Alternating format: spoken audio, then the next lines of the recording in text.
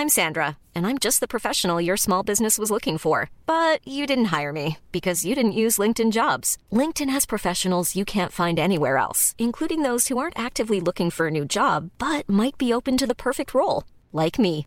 In a given month, over 70% of LinkedIn users don't visit other leading job sites. So if you're not looking on LinkedIn, you'll miss out on great candidates like Sandra. Start hiring professionals like a professional. Post your free job on linkedin.com/people today. Hey there, it's Michelle Norris. I'm host of a podcast called Your Mama's Kitchen. When I travel, I'm usually looking for a way to find a taste of home when I'm not at home. And one of the things I love to do when I am at home is entertain. And Airbnb allows me to do that. When I was in California recently, I rented a house that had a great kitchen. And when we were sitting around the table, we're all thinking, we're in someone else's house. Someone could be in all of our homes as well. If you have a home, but you're not always at home, you have an Airbnb. Your home might be worth more than you think. Find out how much at airbnb.com/host.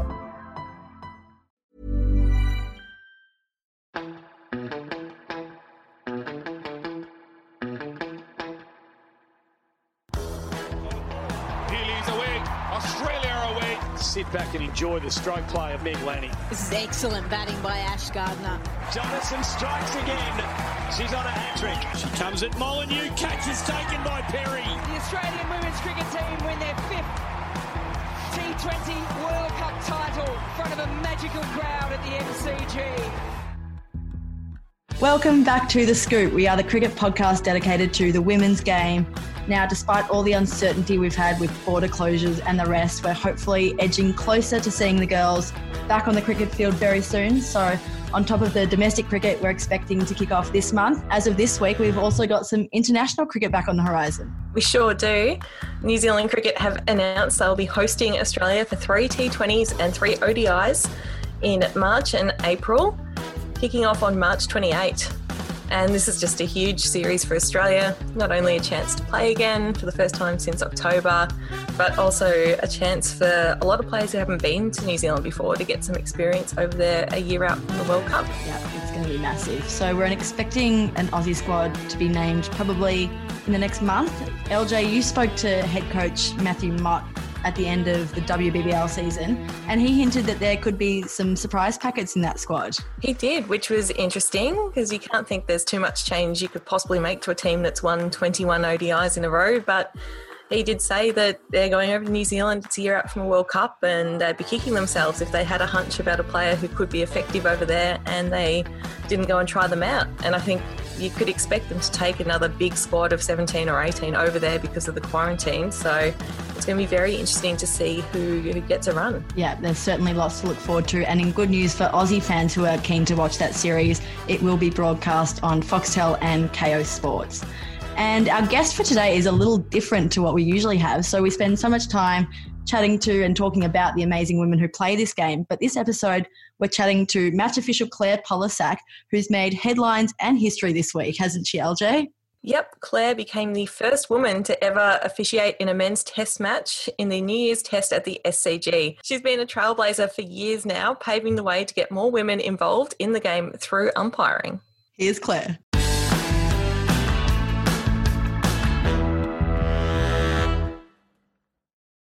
Now we are joined today by Claire Polosak, who this week made history by becoming the first woman to umpire a men's test match in Sydney. Now, Claire, thank you for joining us on the Scoop podcast today. Firstly, are you able to tell us how cricket came into your life? Like, are you a lifelong fan, and did you used to play the game yourself? Yeah, no, look, thanks for having me, guys.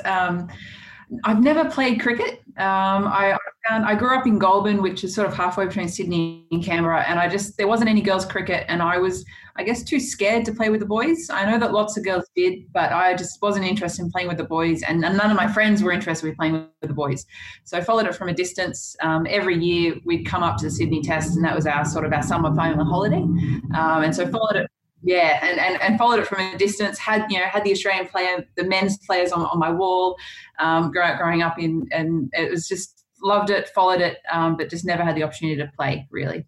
So how did you find yourself in the umpiring system then? Yeah, well, when I was about 15 or 16, a friend came to school with a flyer and it was advertising the umpiring course. And so I was like, she said to me, her dad says, oh, you like cricket, you should give this a go. And so I'm, oh, all right, I'll try this. So my dad would finish school in Goulburn. He was a teacher, so he'd finish work in Goulburn. And then at that stage, the courses were only held at the SCG. So you drive from Goulburn to Sydney for the course. The course runs over 5 nights plus an exam. So my poor father would do that for me. And then I failed the exam a number of times. I think maybe at least 2, potentially 3 times as well. But I think, being 15, never played cricket, it sort of didn't help. But every time I did the assessment, I got a little bit better.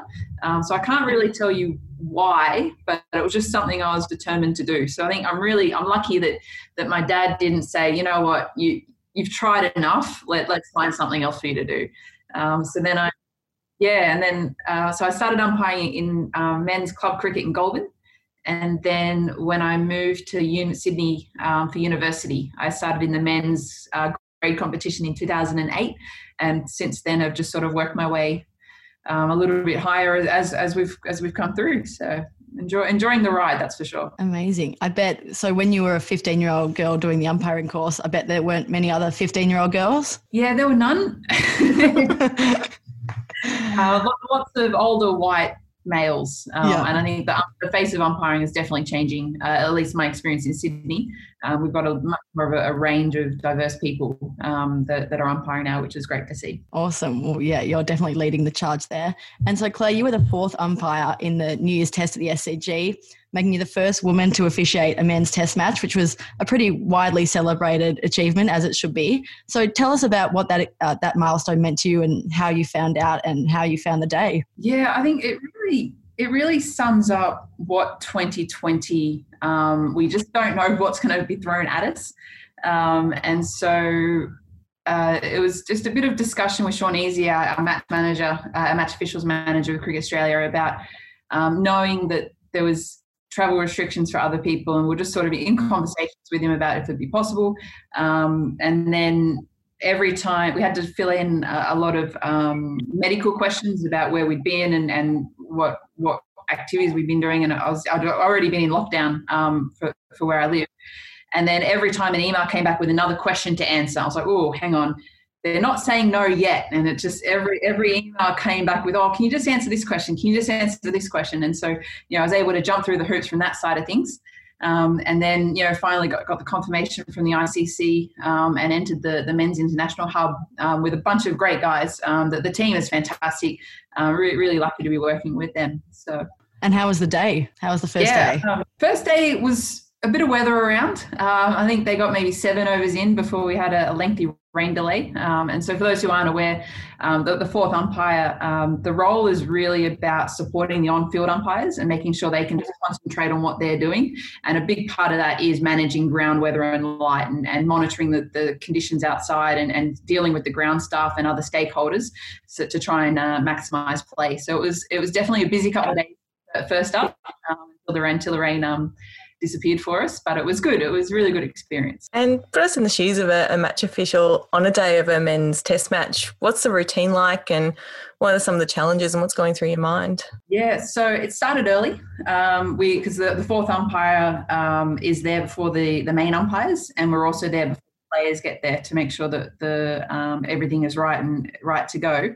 And then so it's got there. Our DRS technician also looks after our communications. And so he wires us up with the radio.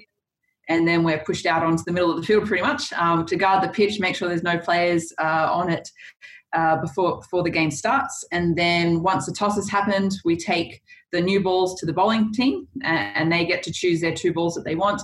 And then it's all about anticipating and trying to be one step ahead of the game, I guess, just to make sure it's as smooth as possible for the main umpires. So an example of that would be making sure the new ball's ready at the 80th over, which I know there might have been an issue about in the Melbourne Test match, but that's caused us a bit of after.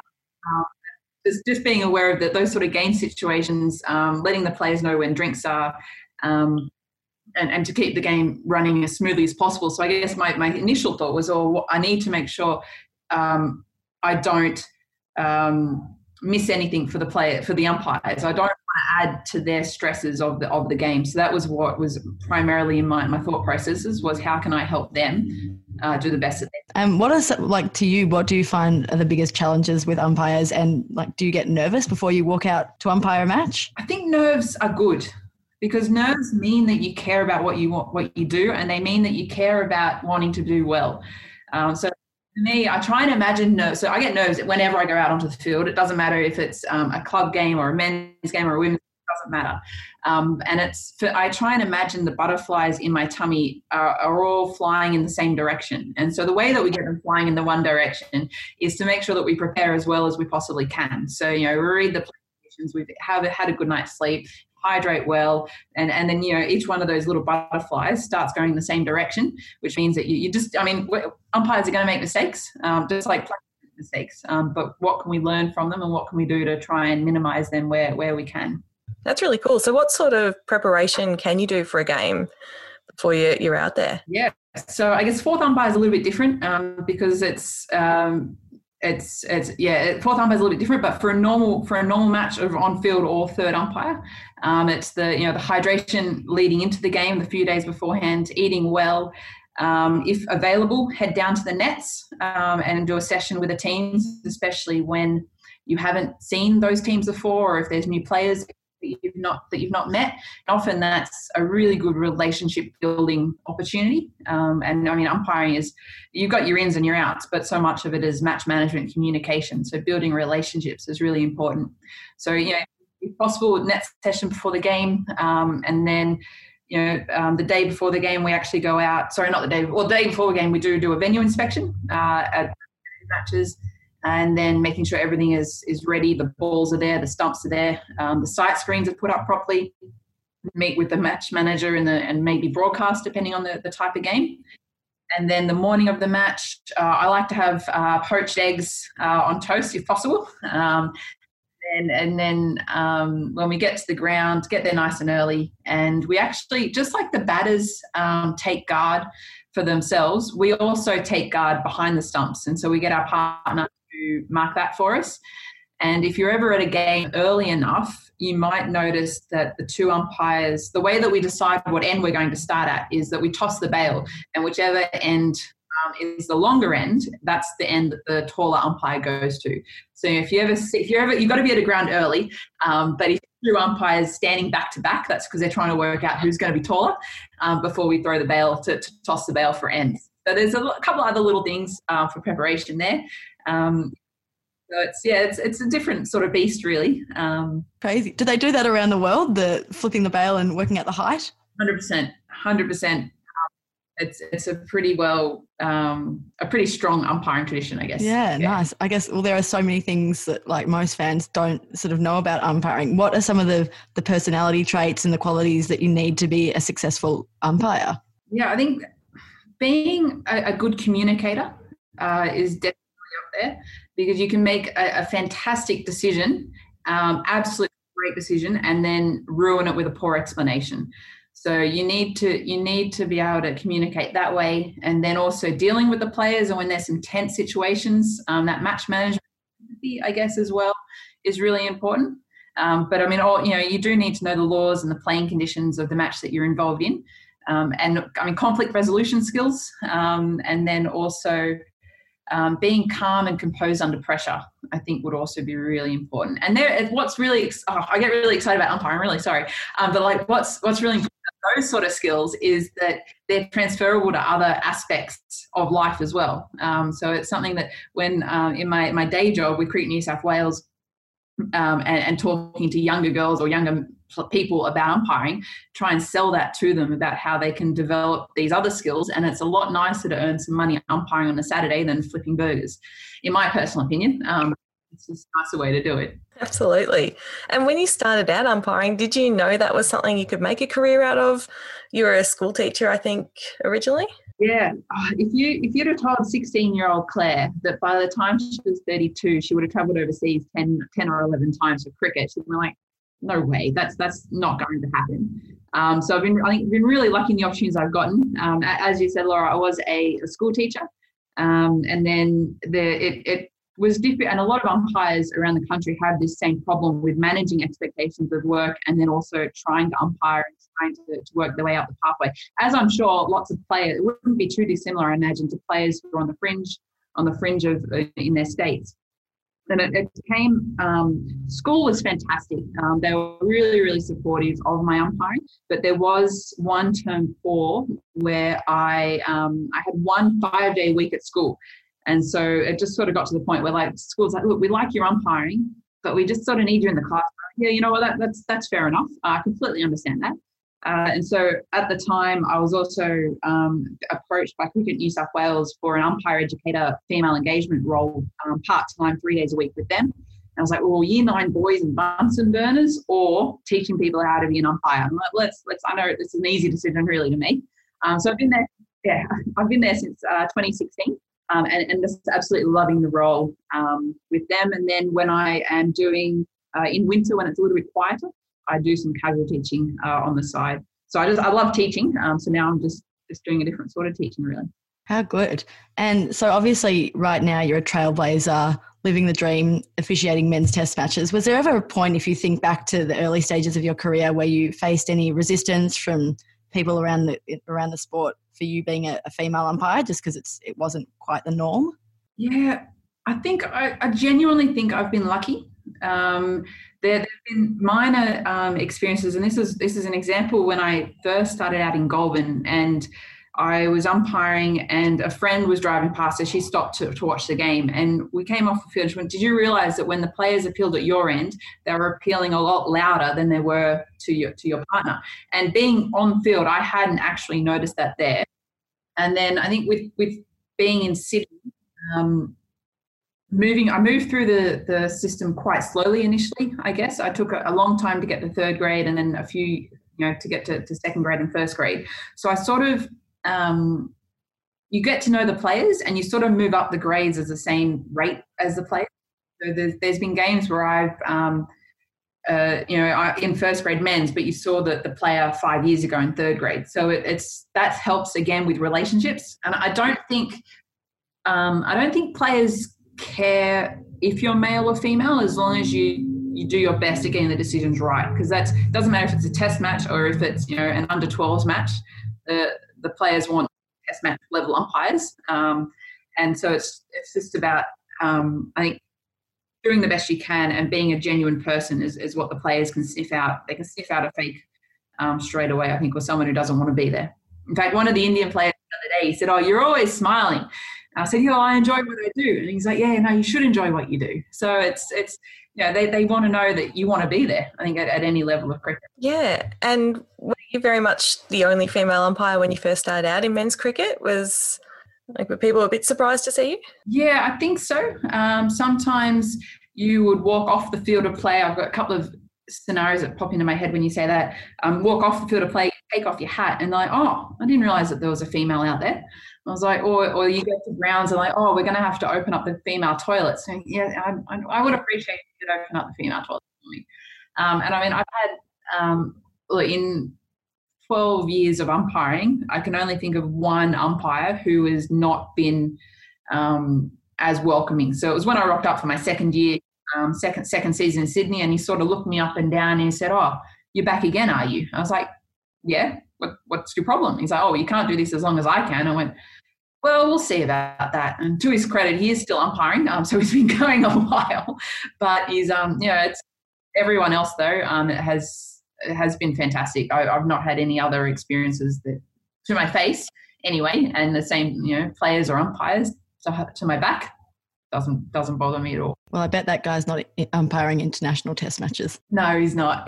There you go. And Claire, you've also played your part in plenty of women's cricket matches over the years. Obviously, you were the first female umpire for a WBBL match, and you were on the field for the WBBL 06 final this year.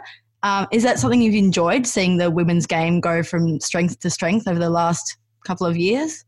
Yeah, I think it really shows that when you invest in something, how the quality will change, and that's anything. It's not just women's cricket; it's anything in general. And I think I think it was 2016 when the New South Wales Breakers became fully professional team from contract-wise. In fact, we might need a fact checker on that, but it was about then.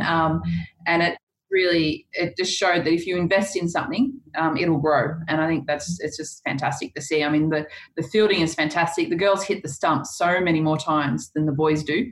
And it's just fantastic to watch, really. It's cricket. And to watch at the WBBL games where we can have had, or in the past we've had crowds watching, to see little boys and little girls watching the game is really special. And there's been umpires who have younger kids or boys, and they just watch whatever cricket's on TV. They don't care what it is. And I think it's important for them to see it's just cricket. It's just a sport for everybody. And have you seen that shift also come just in the way the contribution of women is valued in all areas of the game, not just players and officials, but coaches, administrators and everything else? Yeah, and I think it's definitely grown. I mean, even just the other day where Cricket New South Wales have announced the female coaching internship. So providing more opportunities there. I think about creating an awareness that it's possible is important. There's a female who's umpiring. It might be her fourth season with me. Not with me. Her fourth season umpiring. And she was one of my, when I first started my role at Cricket New South Wales, one of the first recruits, I guess, for want of a better word. And when she first started, she actually said to me, I've always wanted to be an umpire, but I've never known how to do it, or I've never known how to become one. And so I think it's just about, in any aspect, if it's coaching or admin or umpiring, it's just about showing that it's possible and creating that awareness. And people who are interested will come along. I mean, what are we, 51 or 49% of the population? And there'll be a lot of people out there that like cricket or, and being involved that way as well. Yeah, so you've mentioned your role at Cricket New South Wales is it female engagement officer for umpires? Yeah, so it's umpire educator / female umpire. So it's I look after both the community officiating, so that's the one for like mums and dads or teachers, people taking their first step into umpiring, and then also trying to engage with some more females and get them on the park as quickly and as well supported as we possibly can. Nice. And what sort of work goes into getting people into umpiring? Yeah, so we have we've got 2 training courses. So the community one, as I just mentioned, and then we've also got a level 2 course, and that one is the one that goes over 5 nights. And so we will run that with an assessment task, and then following that, we'll have a field craft and technique session, and then we'll go through some videos and show them some good technique and some not so good technique. And then when we do get them on the field, it doesn't matter if they're male or female, beginner umpires, we get them on field with an experienced umpire who is going to show them the good things. They're going to be supportive, and they're going to show them good field craft as well. And we also have a team of on-field and off-field observers in Sydney, and they'll provide some feedback to those umpires after the day's play as well.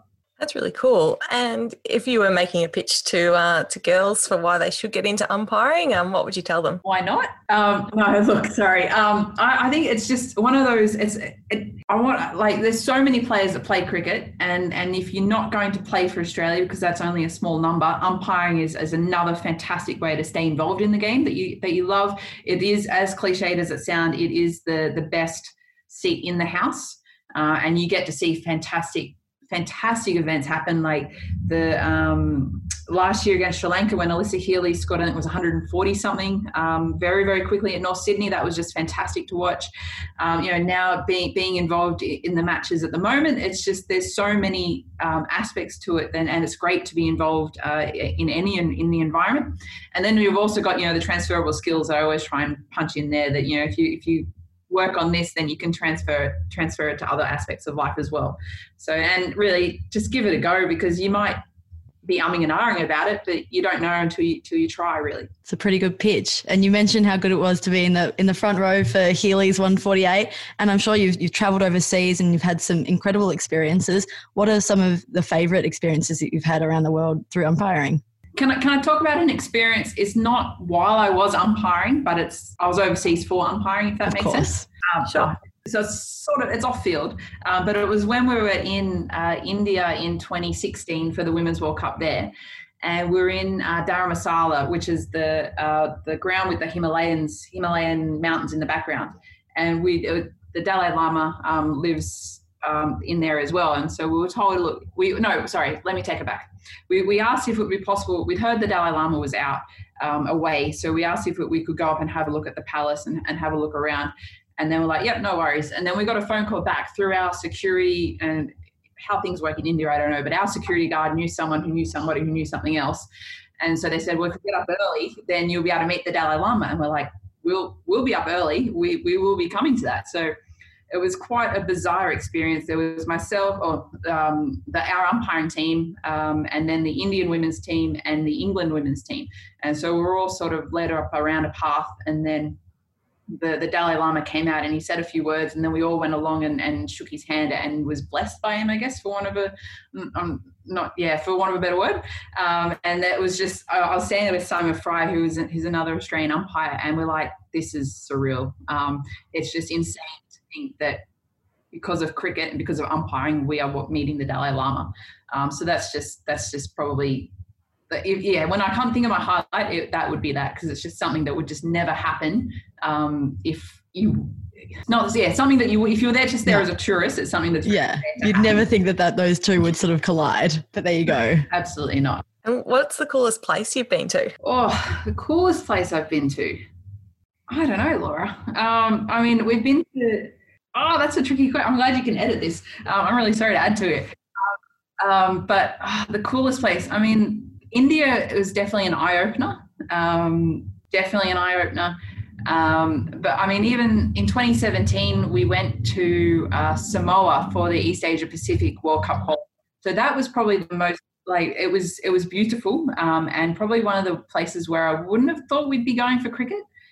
So that would potentially be if I had to pick the coolest place, or the one place I wouldn't have expected to go to, I think we'd have to put that one down there. Claire, you've had so many experiences through umpiring, and you've definitely told the Scoop listeners why they should get into umpiring. It's been an absolute pleasure to have you on, and I'm sure our listeners will love listening to you and hopefully jump into the programs. Yeah, no, fantastic. Thank you very much for having me. Healy's away, Australia away. Sit back and enjoy the stroke play of Meg Lanning. This is excellent batting by Ash Gardner. Jonathan strikes again. She's on a hat-trick. She comes at Molyneux. Catch is taken by Perry. The Australian women's cricket team win their 5th T20 World Cup title in front of a magical crowd at the MCG. Imagine the softest sheets you've ever felt. Now imagine them getting even softer over time. That's what you'll feel with Boll & Branch's organic cotton sheets. In a recent customer survey, 96% replied that Boll & Branch sheets get softer with every wash. Start getting your best night's sleep in these sheets that get softer and softer for years to come. Try their sheets with a 30-night guarantee. Plus, get 15% off your first order at bollandbranch.com. Code BUTTERY. Exclusions apply. See site for details. Even when we're on a budget, we still deserve nice things. Quince is a place to scoop up stunning high-end goods for 50 to 80% less than similar brands. They have buttery soft cashmere sweaters starting at $50, luxurious Italian leather bags, and so much more. Plus, Quince only works with factories that use safe, ethical, and responsible manufacturing. Get the high-end goods you'll love without the high price tag with Quince. Go to quince.com/style for free shipping and 365-day returns.